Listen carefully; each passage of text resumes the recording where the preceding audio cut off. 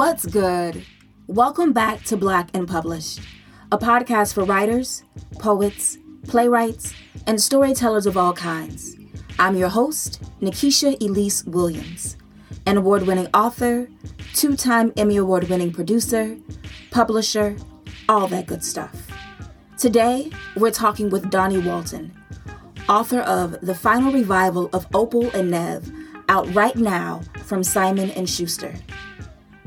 Dawnie Walton's work as a fiction writer and journalist explores identity, place, and the influence of pop culture. She has won fellowships from MacDowell and the Tin House Summer Workshop, and earned her MFA from the Iowa Writers Workshop. Previously, she worked as an executive-level editor for magazine and multimedia brands, including Essence, Entertainment Weekly, Getty Images, and Life.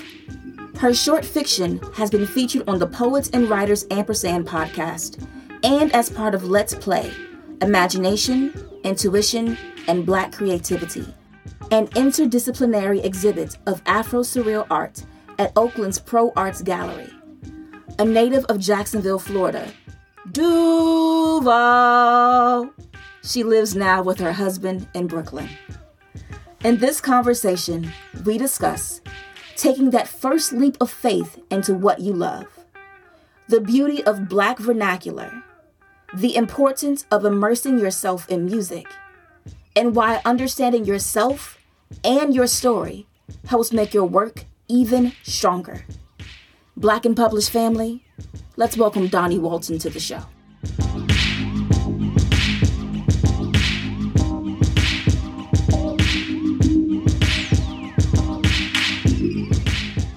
So Dawnie, thank you for joining me on Black and Published today, and congratulations on Opal and Nev. Thank you so much, Nikisha. I'm happy to be here. You're welcome. So I always like to ask for the first question, when did you know that you were a writer? I think my whole family was very encouraging of the affinity that I seem to have for words from a very young age, especially my grandparents, my father's parents.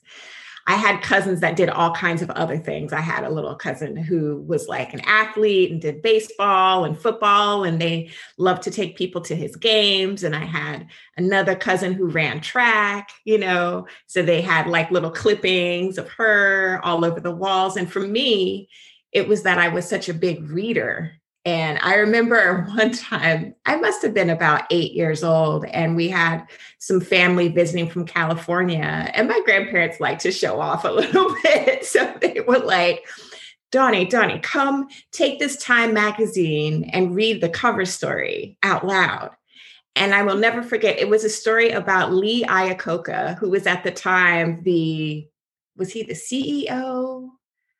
Of like a car company. I don't remember if it was Ford or whatever, but he was this big business executive. It was this big, serious article. And I had no idea what I was reading, but they wanted to show off that like I loved to read and I loved words. And then I remember probably when I was in 5th grade, we had a substitute teacher in school. And I do not remember this woman's name. I only remember what she looked like.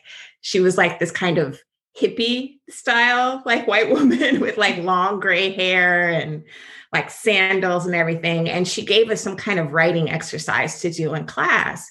And she called me out of class. She, said, can you come out into the hallway for a minute? And I thought I was in trouble. I had no idea. And she said, do you know that you're a writer? Do you know how special this is? She said, I can hear it even in this little paragraph you wrote. And ever since then, like I started thinking about words in a different way. And I started writing little stories and, going on a family trip to Miami and writing all about that trip that we took on Amtrak, which was quite an adventure from Jacksonville down to Miami. And then from then on, I just was always writing. I was on my high school newspaper. I was the editor, went to college for journalism, and always thought that it would be journalistic style writing because I was always really practical. And I figured, well, I like to write. This is the way that I can have a steady career writing. But always wanted to do fiction in my heart, all those years, 20 years as a journalist, and kind of having this other dream that would pop up now and then. But yeah, I think those were the beginnings. It was sort of always something that was in me, starting with me being a reader. So as you were dreaming about writing fiction while working as a journalist, because you worked for Essence and you've worked for Time, which brings that full circle, reading it out loud. Was the story in your head for fiction always Opal and Nev, or were there other stories that you never put down? Yeah, there were other little stories. Mostly kind of semi-autobiographical things, as young writers tend to do. But, I wrote some short fiction, which I still feel like I haven't nailed the art of short fiction. And I know you had Disha on your podcast. She's a writer that I hugely admire. And I'm trying to learn so much from Secret Lives of Church Ladies. But yeah, I never really attempted a novel. It was always just little stories that I tried to do about, relationships and things like that. Sometimes I would hear a little thing on the news and think it was interesting and try to write a little short story around it. But this particular story, this novel didn't really come to me until 2013. Yeah. Is that when you decided to make the leap for sure and say, okay, I want to focus more on fiction and not so much the journalism? Yeah. So 2013 was a real transitional year for me personally. I had been married before and was going through a divorce and was kind of questioning a lot of things about my life and kind of being a little lovingly tough on myself for some choices and paths that I had taken, because I had been so very much on the straight and narrow my whole life, and very driven in a way that was beneficial in many ways because I had this amazing career, but I had never really, I felt, taken a risk or taken a leap into something that felt really, really, really exciting to me. And I had the spark for the idea in 2013, and I just started writing it for myself, like I always did, writing for myself when I was writing fiction. And then it began to take a shape that I felt, I really think that this is something special. I really think that I would like to share this with other people.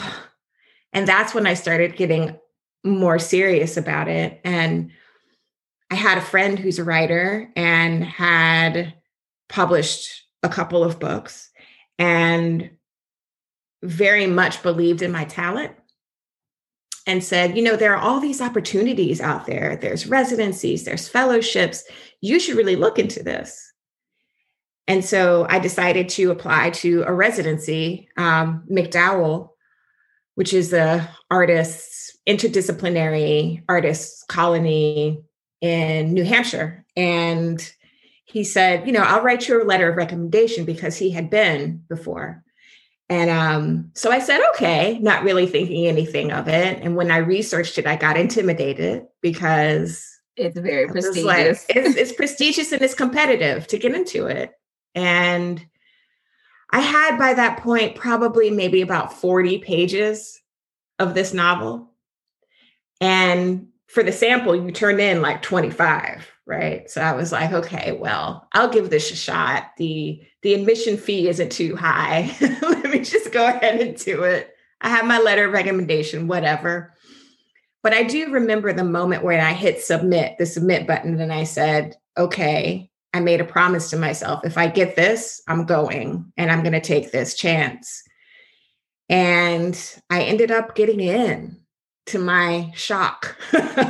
And then I had a choice to make, because I had an amazing career at the time I was at Essence. I know a lot of people thought I was crazy to leave that job. And it was a job that was hard to leave because in a lot of ways it was very fulfilling. But I felt like taking the leap into fiction was something that I owed myself. Mm. So I could have gone to McDowell for 2 weeks, which meant, I could take vacation time, come right back to work. But I knew that that wouldn't be enough. So I ended up doing 6 weeks, left Essence, figured I would do the 6 weeks. I would get a lot of work done. I'd come back to New York and I'd go back into my career. I'd get another job somewhere. Well, in the middle of those 6 weeks, I learned about MFA programs and then it was over. It was done then. That was in October. The MFA applications were due in December. So I got back to New York and I started applying. And you applied to Iowa. I did. Another very prestigious, very hard to get in program. So when you went all in, did you have any fear? Oh, yeah. Yeah. I mean, so I applied to Iowa, but I applied to 10 other schools. I did 11 applications all over the country. I had no idea where I was going to end up or if I was even going to end up anywhere. But that's how excited I was. And that's how strongly I believe that this is what I'm being called to do in this moment. And this moment was what the career before it was leading up to. Because the career before gave me a nest so that I could live like a graduate student at 40, right? That's what that career did for me. And it prepared me to write this book, honestly, because the book, it's fiction, but it's written in a journalistic form, the oral history form. So I felt excited, but also just like at times, what am I doing? And I think my parents, they were excited for me, but they were also kind of like, oh, what's happening? Where is she going? But I will say that I think that the first step off the ledge is the scariest. And after that, you feel empowered and the fear lessens, the fear diminishes. It's that first step, though, that's very difficult. And for me, that first step was leaving Essence, going to McDowell, and deciding that these were the steps into a new career. So everybody else around you is looking like you're having a midlife crisis, and then you seem to be very focused. Yeah, I felt weirdly calm during it all, And I think part of my personality is to go ahead and not embrace, but thinking about, okay, what's the absolute worst thing that can happen? What's the worst thing that can happen? I have to move back in with my mama. Well, is that bad? No, it's not that bad. I'll rebound, I can go back, get another job. It's fine. And once I accepted that, it became a lot less scary. So in that freedom, what did it feel like to then immerse yourself in the artistic discipline of writing? Because journalism, as we both know, is very strict. I mean, magazine is a little bit more free, but it's still within the guidelines or parameters of journalism and the discipline. So what did that do for you, freeing up for you to really just dive into all of your creativity? It was incredibly humbling because I had no idea what it meant to really be an artist and to have all this time, like the gift of time, just stretching out in front of you and learning how to structure it and learning what works best for you and being accountable only to yourself is probably, one of the biggest things. As you said, there's, before you have a publishing deal or whatever, you don't really have any deadlines except the ones that you give to yourself. And it was also vulnerable because it was something that was new to me, sharing creative work with other people for feedback. I think and a critique. I think it was easier for me than most people who are new to writing, because as you know, as journalists, we get edited. So you're used to doing changes, revisions, you're used to feedback like that. But still, when it's creative work, when it's entirely from you and your voice and your characters, it's a little bit different. It's a little bit different. So there were some things to get used to, but I love that my first experience of being an artist was at MacDowell, because you had so many different kinds of artists. And I learned so much from them, from visual artists, from composers, filmmakers. And it was just really enlightening to watch the way that they worked and watch the discipline that they had honed over the years, because I was probably the greenest person there. Everybody else had been working as an artist for some time, and they understood how to make money stretch when you needed it to stretch, and applying for fellowships and grants was part of that life, and understanding that that is part of that life. All of it was very new to me. And so I spent probably the first 2 weeks there just very quiet and watching and learning and absorbing that experience. But it was really magic, honestly, to be talking about creativity and living that creative life so intensely.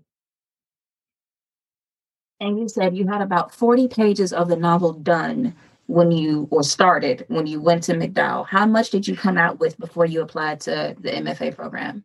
Well, I had about 40 pages when I applied. And then by the time my residency finally came around, because it was several months, I probably had maybe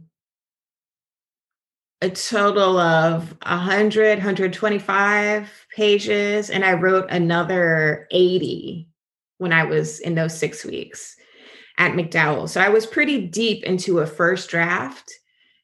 It was really different than what this book ended up being, but it was just part of the generative process. Yeah. Yeah. The first draft never looks like the final book. Never. So then what did you learn in workshopping Oprah Nev at Iowa that helped you kind of refine it to get it to go out for agencies and publishing like that? Yeah. When I started, I probably had about 2/3 of a full draft, and the full thing, it was completely oral history. There was no Sunny character. So Sunny is the journalist in the novel who puts everything into a context, and she has a personal tie to Opal and Nev.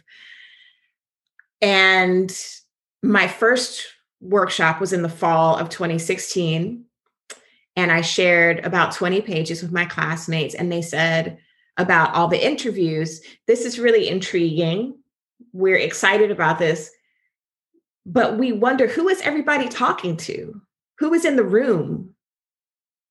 Who is the person collecting all these stories and anecdotes?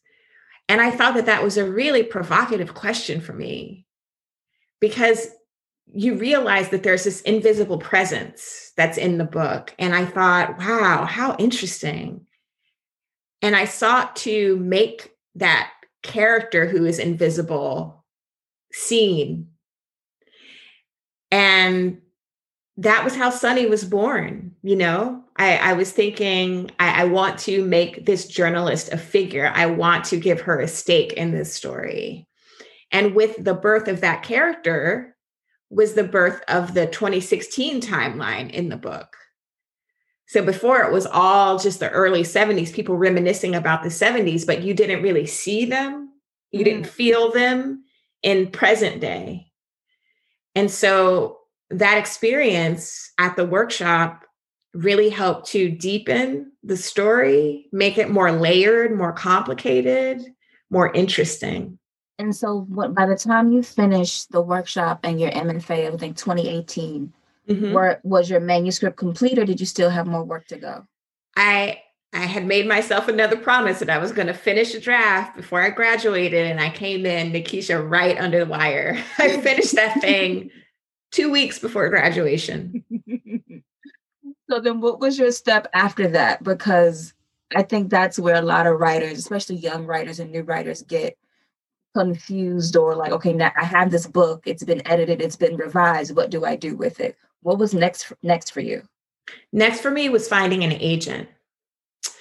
And I had met with some who would come to visit the workshop and meet with students and get to know them. I had been to Tin House, which is a writers' conference, in 2017, and met some agents there. And I knew the agents that my writer friends worked with. So I had a list of maybe about 6 or so agents that I knew that I wanted to, were like at the top of my list, and that I wanted to submit to. And I really made it a point, though, not to share work with any of them until it was completely finished. I would give them maybe like 5 pages of the beginning just to get them intrigued. And so they would remember me when I came back to them when I was done. But probably some of the best advice that I personally ever got about the publishing process is don't really show the project that you're working on to an agent until you're completely done with the draft that you're happy with, because you don't want any other hands in that until you understand what it is fully that you are doing and that you feel like you have accomplished what you set out to accomplish. And so that draft that I had done at graduation was the draft that I felt happy with. And I felt I understood it, and I knew what about it was important to me and what I was open to talking about and revising. And that made my meetings later with agents very clear in understanding who I would work well with, if that makes sense. Yeah. Because working with an agent goes through, there's like another revision there before it goes up to the publishing process. So, absolutely. Yeah. And finding your agent and being comfortable in understanding your manuscript, did the draft that you were happy with at graduation, did it deviate much from what we have now? Yeah, especially the second half. The second half we worked on quite a bit. We did 2 revisions, one more major one and one smaller one, just to nail the ending. My agent and I worked on together. He and I were very aligned in terms of what was powerful about the book, which for me has been Opal's story. And our goal in revising it was to bring all of that out more. So having some things recede so that Opal could become larger was basically the bulk of my work with my agent in that process. And yeah, I just remember, and this is, revision is hard work, and it's sometimes painful work because it's like letting go of certain things that you might have felt an attachment to. But in those first revisions, I remember feeling more excited because we were getting closer to my intention. We were just getting closer and closer and closer. And so it felt electric, like doing revisions. Yeah. So in that revision that focus on the second half, I'm going to ask, is that after the Chet revelation? And then basically Sarah Lena goes and basically her and Opal have it out, and she's like, oh, finally it was getting lightheaded up on that pedestal. Yeah. Okay. Yeah. Everything that happens after that moment was different. Not necessarily plot wise, but we did a lot of tightening, and we did a lot of honing and focusing and like making certain things louder, certain moments bigger. Like we did a lot of work on the Bob Hyes memorial scene where they have their, so yeah, we did a lot of work on that. Um, and some other things, there's a particular line right after that Chet Bond revelation that I didn't really have that tone. And we just added in that tone and kind of making Sonny more rounded and a little less professional and more emotional as you get into that second half. Yeah, what I noticed in reading is that by the time I got to the second half, the pace picked up quite a bit. And then everybody's like facade, except for like maybe Rosemary and Howie. They all drop their facade and they start the cussing and it gets real colorful. I was like, oh, here we go. And that was fun, that was really fun. And it was really my exploration of, because there are so many facades in entertainment. There's the images that people want to present and the ways in which they like to present themselves. And then there's like what's really real. And that's Sonny's work in the book, is to get to that point of, okay, this is what's real. Okay. So I want you to read something from Opal and Nev. I'll set you up with the description. So here we go. Opal is a fiercely independent young woman pushing against the grain in her style and attitude. A Black punk artist before her time, coming of age in Detroit, she can't imagine settling for a comfortable job. Despite her unconventional looks, Opal believes she can be a star. So when British singer-songwriter Neville Charles discovers her at a bar's amateur night, she takes him up on his offer to make rock music together for the fledgling Rivington Records. In early 70s New York City, just as she's finding her niche as part of a flamboyant and funky creative scene, a rival band signed to her label brandishes a Confederate flag at a promotional concert. Opal's bold protest and the violence that ensues sets off a chain of events that will not only change the lives of those she loves, but also be a deadly reminder that repercussions are always harsher for women, especially Black women who dare to speak their truth. Decades later, as Opal considers a 2016 reunion with Nev, music journalist S. Sonny Shelton seizes the chance to curate an oral history about her idols. Sonny thought she knew most of the stories leading up to the cult duo's most politicized chapter.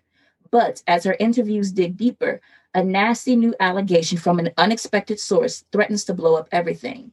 Provocative and chilling, the final revival of Opal and Nev features a backup chorus of unforgettable voices, a heroine the likes of which we haven't seen in storytelling, and a daring structure and introduces a bold new voice in contemporary fiction. And that is you.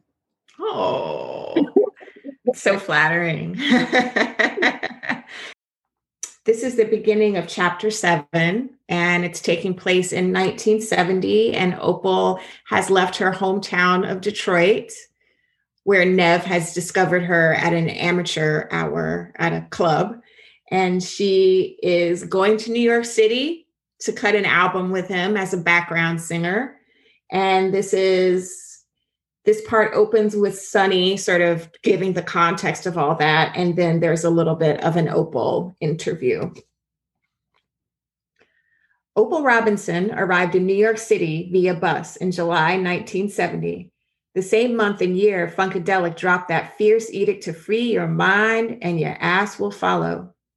She lugged to the taxi stand at Port Authority 2 duffel bags, one of them bursting with brand new fabrics, sewing supplies, and paperbacks, the other stuffed with an assortment of shoes for every season and cheap synthetic wigs. As for the fluffy Afro wig that would not fit into her luggage, she wore that during her travels. In her jeans pocket was a slip of paper with the address for her new home in Harlem.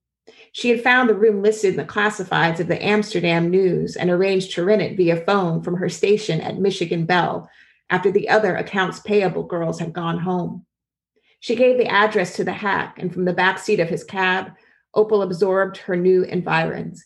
In the city of nearly 8 million people, she was completely anonymous. No one she knew, neither relative nor acquaintance, could say her exact whereabouts. Opal Jewell. I'm an old chick now and I like my quiet. But when I first came to New York, I was 21 years old. I could feel the energy of that place jolt through my body soon as I stepped off the bus. At first, you just noticed the nastiness. You know, everything was so extra, extra hot, extra funky, extra loud.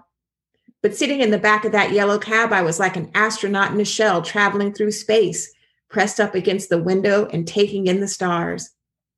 There were businessmen in brown and blue suits looking clean and sharp, Teflon dons on those dirty ass streets. I saw swarms of moving people who knew rules I didn't yet know. And in the swarm, you could pick out gray-haired society ladies and Hispanic workmen and Hasids in their outfits, the curls and hats and coats, even in that summer heat. And then we drove alongside Central Park, and I saw a fully grown sister on roller skates, in a plaid sundress and cornrows, hollering at folks to get out the way and rumbling down the sidewalk like it was the most natural thing in the world. And I thought, oh my God, my people. Rosemary Salducci had sent me a sublease from some other place Remington had found for me. I don't even remember where it was supposed to be, but I was adamant about being in Harlem, so I never signed those papers. I had lived among Black people my whole life, and I didn't know a lot about New York except the things I saw secondhand. Harlem seemed to be a place where Negroes congregated, but sometimes of their own volition. And it was a place that inspired so much creativity. So that's where I wanted to stay, somewhere I could start my own personal renaissance. I'll stop there. So what I noticed in reading the book is that in the oral history sections, from page 1, everybody's like responses and recollections of the 70s are very acute and like precise observations about Black life. Like it's just like hitting you in the face from page 1. And it lasted throughout the whole thing. And so I was like, was there safety in you just, I guess, telling it like it is and not making any bones about it, but giving it into the voices of these other characters? That's interesting. Yeah, I think, well, I was very intentional. I wanted to be very intentional about centering Blackness and Black life, and Opal's experience. And I wanted to be very detailed because I think what feels real is that accumulation of detail. The more specific you are, the more clear the picture becomes. And in terms of the voices, you know, I think that the Black characters, Pearl and Opal especially, Pearl is Opal's half sister, never really leaves Michigan. I was thinking about things like the Great Migration and the fact that no matter where we may be from, and I use from in air quotes, in the United States, and they are from Detroit, the North, everybody's a little bit Southern just because we trace all our people back down South. And so there are certain things that all our voices have in common, I think.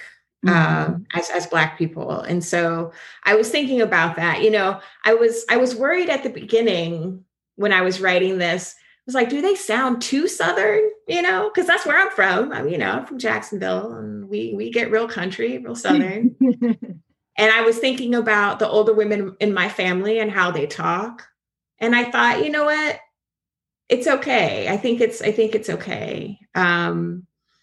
And so that's kind of where those voices overlapped. And then I think Sunny, as the journalist being Black, I think that she is also trying to focus her book on Opal's experience and a lot of Black experiences. And so the questions that she's asking people are focused on those things, like no matter who they might be.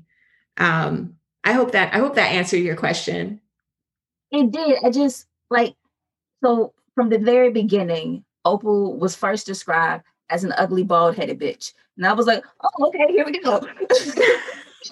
And then on page 37, she describes herself. She says, you know, how in the world did a woman so Black and so ugly managed to believe she could be somebody. And so I was just like, their observations of each other and themselves are just so acute. Like, and then I had to laugh out loud when I think Howie went to Atlantic Beach for vacation. He called it Coastal Crackerville. I was like, well, damn.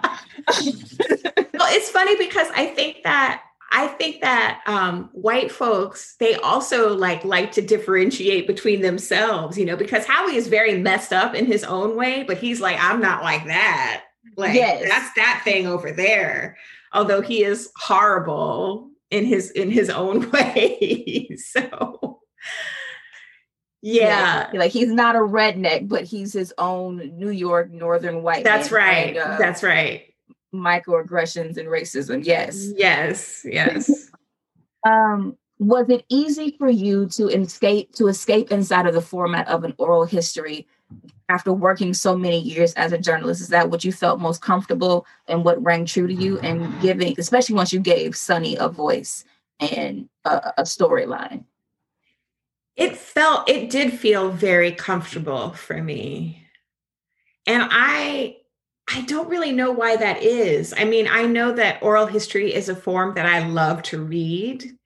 It was a form that when I was at Entertainment Weekly, we worked a lot with when we were writing about kind of iconic movies and TV shows and albums. And I just loved it because it really lets people be raw. They're not filtered through anybody else's, context or filters. And often the people who are being raw are people who are celebrities, actors or musicians. And so we have this image of them, and it's interesting to see them talking and get their unfiltered thoughts and kind of think about that, how that compares or contrasts with how we've imagined them to be. I thought that was very interesting. And I liked in that format how people's memories are different. People remember different things different ways. And so the reader becomes very engaged in the process of trying to figure out what's true and what's real. And I thought that was an interesting dynamic. But I also liked that it gave me a very solid structure, because within that structure, I could really play and experiment and think about, not only using interviews, but newspaper articles and transcripts from talk shows and all kinds of different things that I could bring in when I needed them. Something about having that structure was very comforting, because I knew what it was. And then so that allowed me to be uncertain inside it. And I don't know if that makes sense. It felt very playful in a weird way. I can see that in being playful in a structure that you're comfortable with reading and then working in as a journalist, and then just giving that into the fiction landscape. Because as I was reading, and then even with the footnotes too, I was like, okay, now I got to go to Google to see which part of the story is the truth and which part of this she's making up, because the lines were starting to blur. I was like, okay, now this happened in real life, but this is from the book. And that was really fun to blur those lines sometimes. And it's a huge compliment, I feel, to me, that people are saying that it felt real in that way, that they were unsure.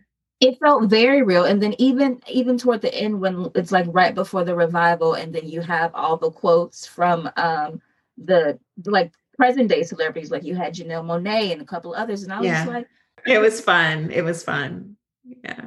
And then also in the book, it's so much the oral history, but then it's also, I guess, the racial politics of the time that then are still current, going from the 70s with Opal and Nev and the riot that happened there and the response to it, and then extrapolating that to 2016, where it's the election of Trump and the campaign between him and Hillary and everything that happened in that time.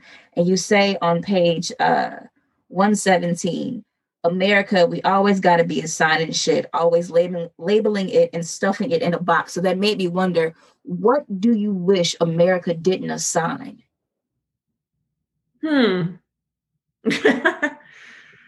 Wow. I got all day. For me, what I was getting at in those lines, I was talking specifically about music. And in the past, not so much anymore, but in the past, music could be very racialized. And when I was a teenager, I had all kinds of musical tastes. And I was really drawn in the 90s to some of the alternative rock, some of the indie rock, some of the stuff out of the UK that was happening. And it felt taboo for me to like that. And I think it felt that way because I didn't really see myself reflected in that music. And that was hard back then because music, I think, was such a part of our coming of age and our identities. Like the kind of music you listen to would affect what you wore, what your style was and who your friends were and all of those things. And so in some ways, like that felt good in some ways because it meant like music was like deep in your soul. But in other ways, it could be very defining of you. And it could make those boxes that Jimmy is talking about in that part. I think it's a little bit different today because there's really, the music industry has changed so much. And because music is so freely available and it's in the cloud, and for better or worse, I don't know that we have that same kind of deep connection to music that we used to. And so, but that's also very freeing, right? Because it means like you can you can sample different things, you can like what you like, and it doesn't necessarily define anything about you. So what I was talking about in that section was that. But I think there are also,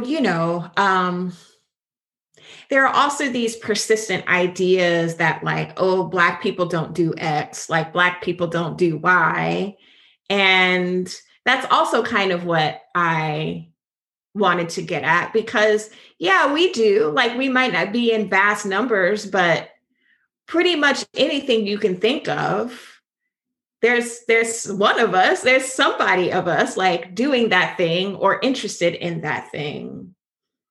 And so, yeah, I kind of like wish that we could break out of that. And it's funny because my mother sometimes she'll send me little clips of things off the local news in Jacksonville.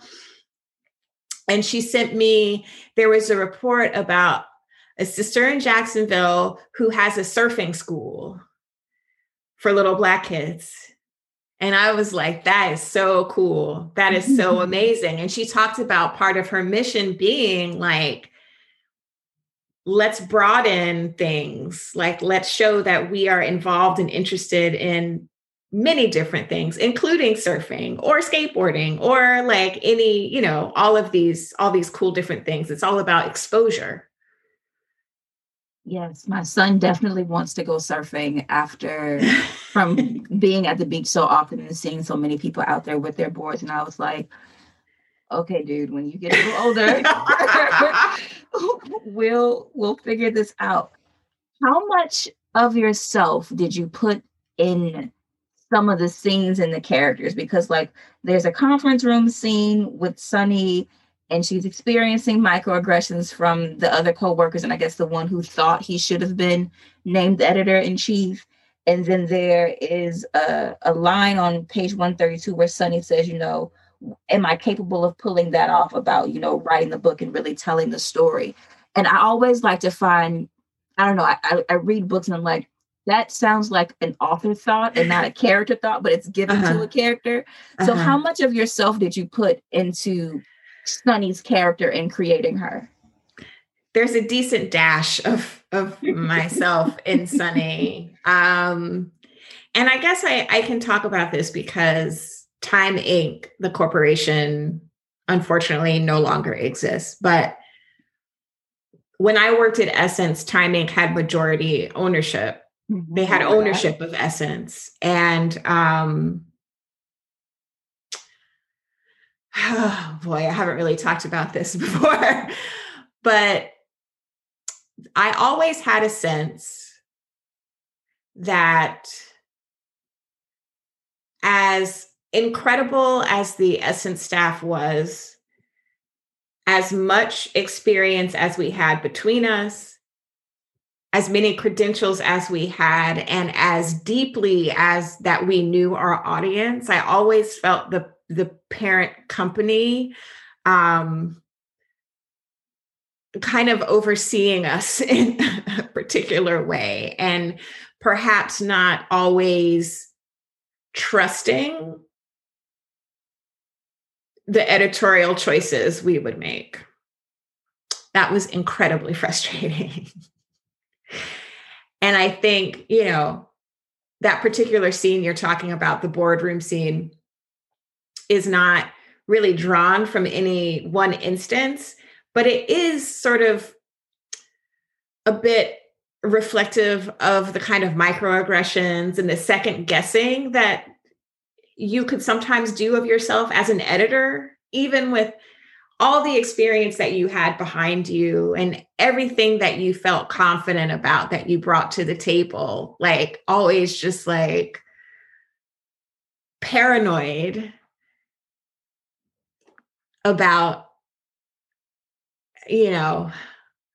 how the parent company was going to approve it or not approve it or assign budget and like all of those things. I recognize it immediately. And even though my journalism career was in television, there was always a different atmosphere when corporate came to town, when the consultants came in, when we would do our meetings every afternoon about basically like a post-mortem of the night before or the day of whatever show I was working on. And right. And so when I was reading that scene, I was like, I know that I know this life. Yeah.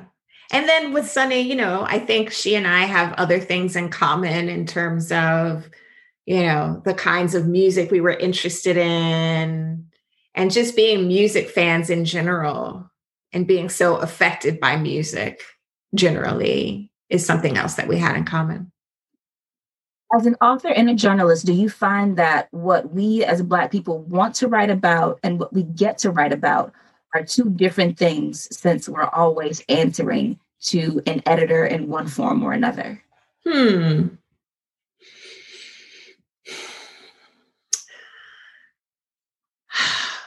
That's a really good question. I will say that one of the reasons I am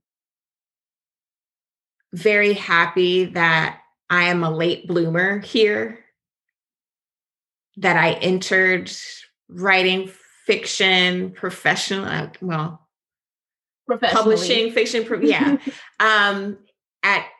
in my 40s, is that I am very adamant about the things that I want to write about. And I understand when looking, when I looked for my agent, when we went out on submission and looked for editors, I didn't really listen to feedback that was trying to change certain things. I just said, well, this person is not my agent or this person is not my editor. And that was it. And it was like having the confidence to know that my agent and my editor would be out there, I think is a feeling that I might not have had at 25 or 26. I might have been more inclined to think there was something wrong with what I was doing instead of leaning in to what I was doing. And even through the editing process, even little, things like the copy edit, right? There are certain words, certain turns of phrase in there that I'm very intentional about. And the copy editors, and I'm a former copy editor, being very diligent about things being, well, this is grammatically incorrect, or, there's a line where I have Opal saying like, you a lie, which we all know what that means as Black people, you a lie, right? But it would come back from copy like, you're a liar. And I was like, no. And they were great about it, but they just didn't know. But it's like, you have to have that confidence in what it is that you're saying and who it is that you're writing for. And to step that you're a liar and say, please change back to you a lie. You a lie. But you mentioned that you say that you're a late bloomer in this area, but I wonder if that gives you more of, I guess, of a foundation to stand on. Because I've heard people say, when you get to 40, you're just like, you don't give a fuck anymore. I'm not quite there. I'm not quite there yet. So I'm just like, if that was kicking in as like, you're not my editor, you're not my agent, put it back the way I had it, because it's your work. And so you have that foundation under you where you're not 25, you're not trying to please, you know who you are, you know what you want to say. And that element of not giving a fuck to make your work stand the way you want it to stand. Yeah. And I will say it is,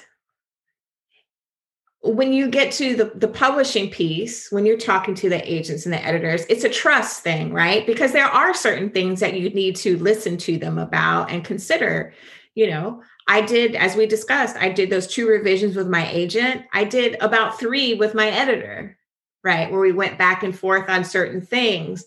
But we had to, both of those relationships, I had to be confident that they supported the things that I'm trying to do at the core, so that, yes, we can have a conversation about the Paris chapter or about the ending, And I think I approached workshop the same way, because there were some people who, when they read those first pages, they were like, I don't think that you can keep this up for a full novel.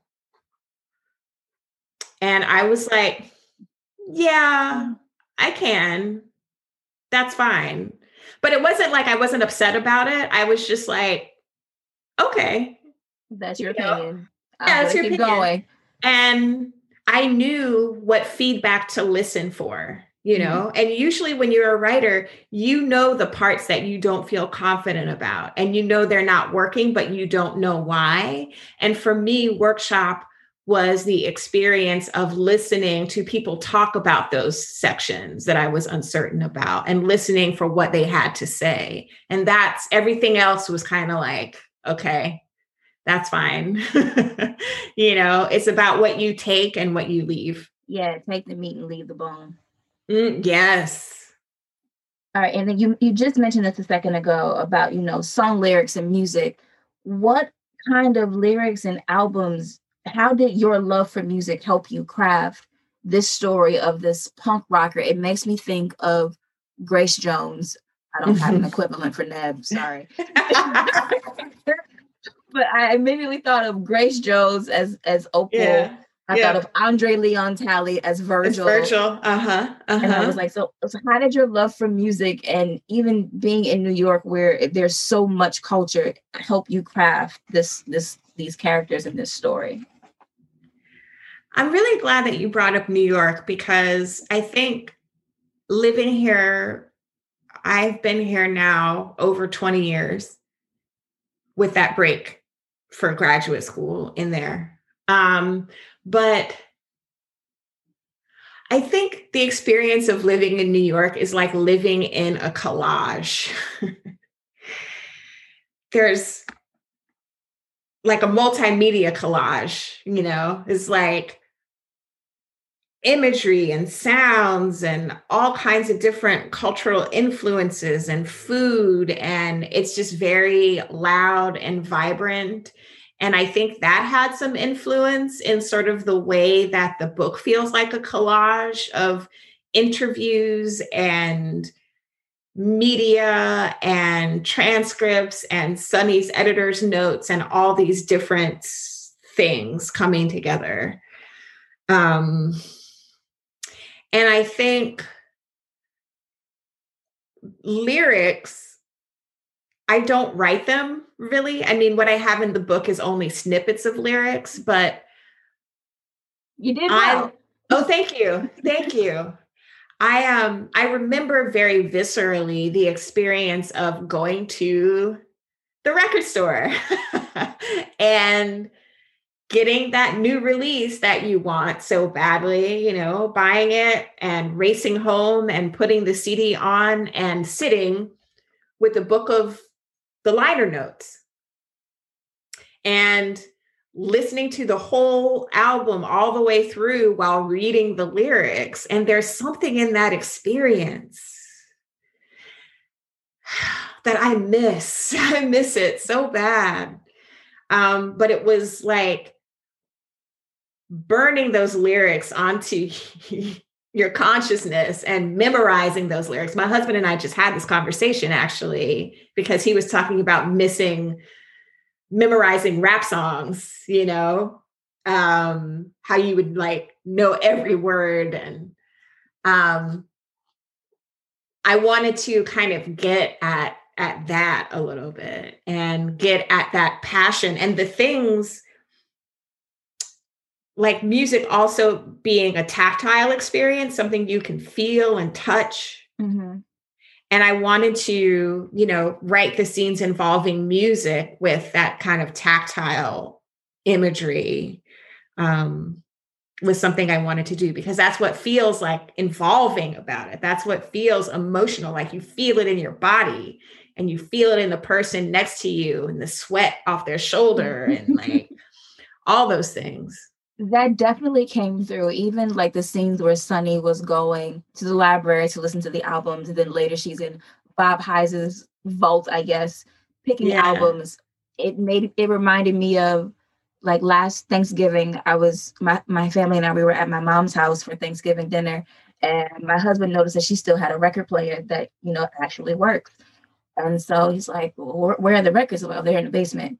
So I was like, I'll go get some because I know what he likes. So I literally went down in the basement, had to go through all the records to pull the ones that he liked or that my mom would like or that I would like. I was so dusty by the time I came back up, and then like, I had all these records. I'm like, okay, this should last us the week. But even like I had a conversation with colleagues when I was still in the newsroom about like, you know, how having to carry your music everywhere you go, like in the car, like I had that real big, like 300 CD case. Oh yes. With all of the album inside jackets. And then I would have one on my visor so that I could, the ones that were my favorite, I could flip up and get down really quickly. I was like, you know, now everything's on your phone or on the iPod. Like kids don't know. I felt really old. Like these kids don't know what it's like to try to pick a CD out at a red light and change it real quick. And so that's so funny. That totally came through in that visceral experience of music and listening to it and going into a record store or a CD store. Like the CD stores I used to go to don't exist anymore. Right. I mean, in New York, there was a Virgin Megastore at Union Square. Mm-hmm. You know? And whenever you had to meet somebody, meet me at the Virgin, and everybody knew where that was, you know, that was the spot. And you would go in and they'd have the listening stations with the headphones and, you know, I mean, and music was expensive. CDs were expensive. Listen, but it was like, you know, you valued it. Like, this is like, it says something about you and like, it reflects something you're feeling and all those things. And we would buy it. Like, I remember because albums would come out on Tuesdays. And when I was in high school, I had off-campus lunch. And so once I could drive, I would drive. There was a mall like down the street from my high school. I would drive to the mall, go to the music store, buy my CD, put it in the car. And that was how I spent my lunch break some days, depending on what was coming out. And I did that for a while, even up almost kind of through college, like the early 2000s, I would still go and buy albums that I really wanted instead of just downloading them. Like now it's right. No point. But yeah. So I want to transition to a quick speed round and then let you go. So first question, what is your favorite book? Ooh, my favorite book. Well, I will say the first one that came to mind is Go Tell It on the Mountain by James Baldwin. Beautiful book that I only actually read for the first time, maybe about 4 or 5 years ago. But a beautiful piece of writing and a beautiful piece of craft. Who is your favorite author? Now, Nikisha, I have to go to my list because I always I love Edwidge Danticat. I think she is a beautiful writer in many different forms, in memoir and in short fiction and in novel. I think she's fantastic. I also have to say that I love Jacqueline Woodson. Yeah. Okay, this question is probably going to be hard, but what is your favorite album? So, okay, I do have an answer for this, and I'm going to think about it. I don't know that I can say a favorite, but if I had a desert island disc, like I could only take one, I would take probably an album that brings with me all the people I have loved over my life. And that would be Talking Book by Stevie Wonder. And what is your favorite song? I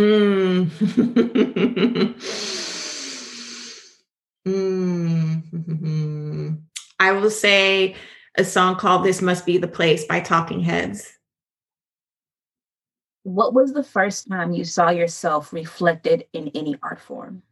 I actually talked about this recently. I will talk about the first time I saw myself in a book, which is Zora Neale Hurston's Their Eyes Were Watching God, which I read for school in 7th grade and saw Janie, young Black girl from Florida.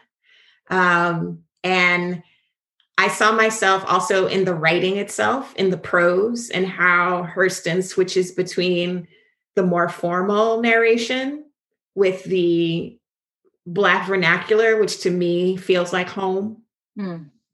Yeah. Was the Opal and Nev double album that didn't happen inspired by Outkast? It wasn't, but it should have been. Yeah. That was the first thing I thought of, like his and hers. Okay, Speaker Box Love Below. Yeah. Right. Yeah. All right. Yeah. What are 3 things on your bucket list? Ooh, I want to go to Japan.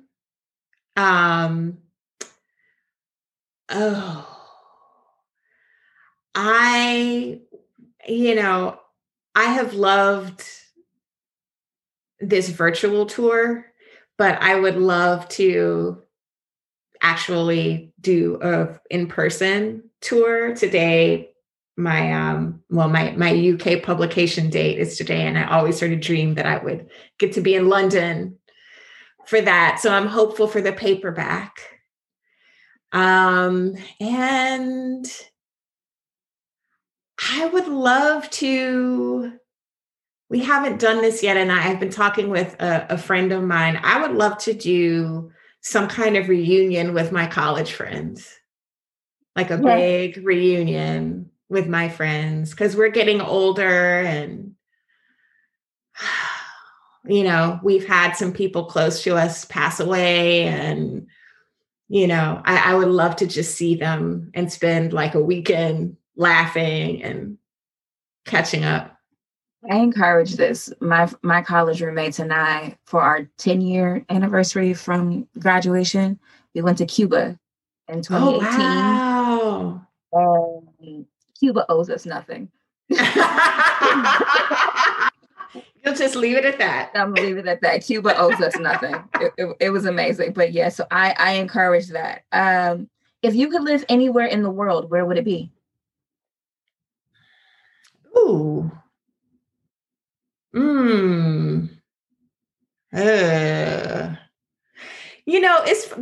It's a funny question because I have had some good times in London, but that was like before Brexit and all that mess. So I'm like, I don't know that they're that much off from where we are here. And it's like so many places have caveats like that, it's like, well, there's this problem, there's that problem. But I will say, I did have a lot of fun in London. I enjoyed my time there. London owes me nothing. I understand that. I interned in London for a summer when I was an undergrad. Yeah. How you could want to stay. Yeah, I enjoyed it. I enjoyed it. All right. And then if you had to curate a soundtrack for your life right now, what 5 songs would be on it? Because you did the soundtrack for the book. So I'm like, what's your soundtrack for your life? Oh my goodness.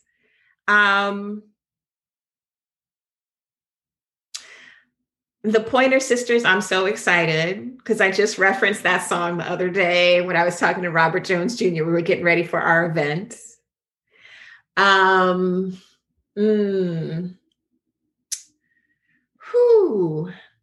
just had one in my head and I lost it. I'll get a little rock and roll in there and say Paranoid Android by Radiohead.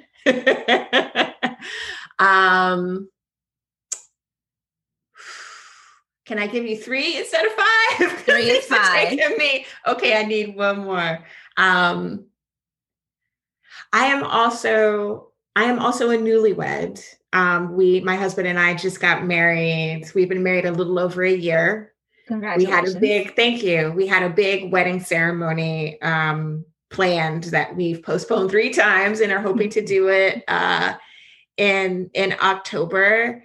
And we have a whole like wedding playlist, but one song that's not on there that I actually would think about adding is A Song for You by Donny Hathaway, which is a song that makes me tear up almost every time I hear it and has special meaning, I think, as we have been so many places in our lives and times and going through so many things in pandemic at this moment. I'll say that's the last one. I love that. All right. So my final question for the podcast. You spent your career as a journalist. You're now delving into your career as a novelist. When you're dead and gone, what would you like someone to write about your legacy?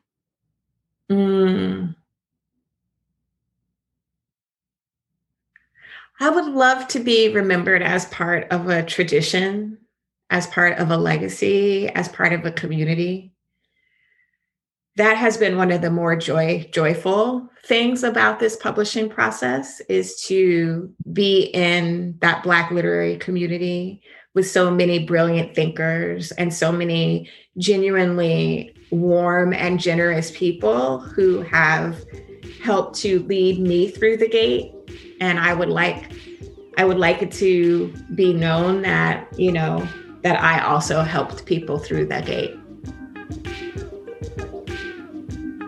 Donnie Walton, that was it. Thank you so much, Nikisha. Big thank you to Donnie Walton for joining us on Black and Published today. Make sure you check out Donnie's debut novel, The Final Revival of Opal and Nev, out right now from Simon & Schuster. And if you're not following Donnie, follow her on the socials. She's at Donnie Walton on Instagram and Twitter.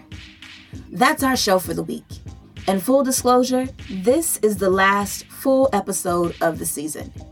But if you like this episode and want more Black and Published, like, a season 2, Please hit that subscribe button on your podcast platform of choice. Recommend your favorite episodes to your friends, fellow readers, fellow writers who you think would really get into this podcast. And while you're on your podcast platform of choice, please leave us a rating, a review, a comment. Let us know who you want to hear on the show for season 2. I'm serious, y'all. Season 2 is going to be coming and it needs to be fired. You can also follow Black and Published at Black and Published on Instagram and Twitter at BLK and Published. And if you want to keep up with me in the interim while the podcast is on hiatus, while I get ready for season 2 and, having a baby and major changes in my life, head to my website. It's newwrites.com, NEWWRITES.com. Or you can follow me on Twitter and Instagram. I'm at Nikisha_Elise everywhere. That's our show for the week. I'll holler at y'all next time. Peace.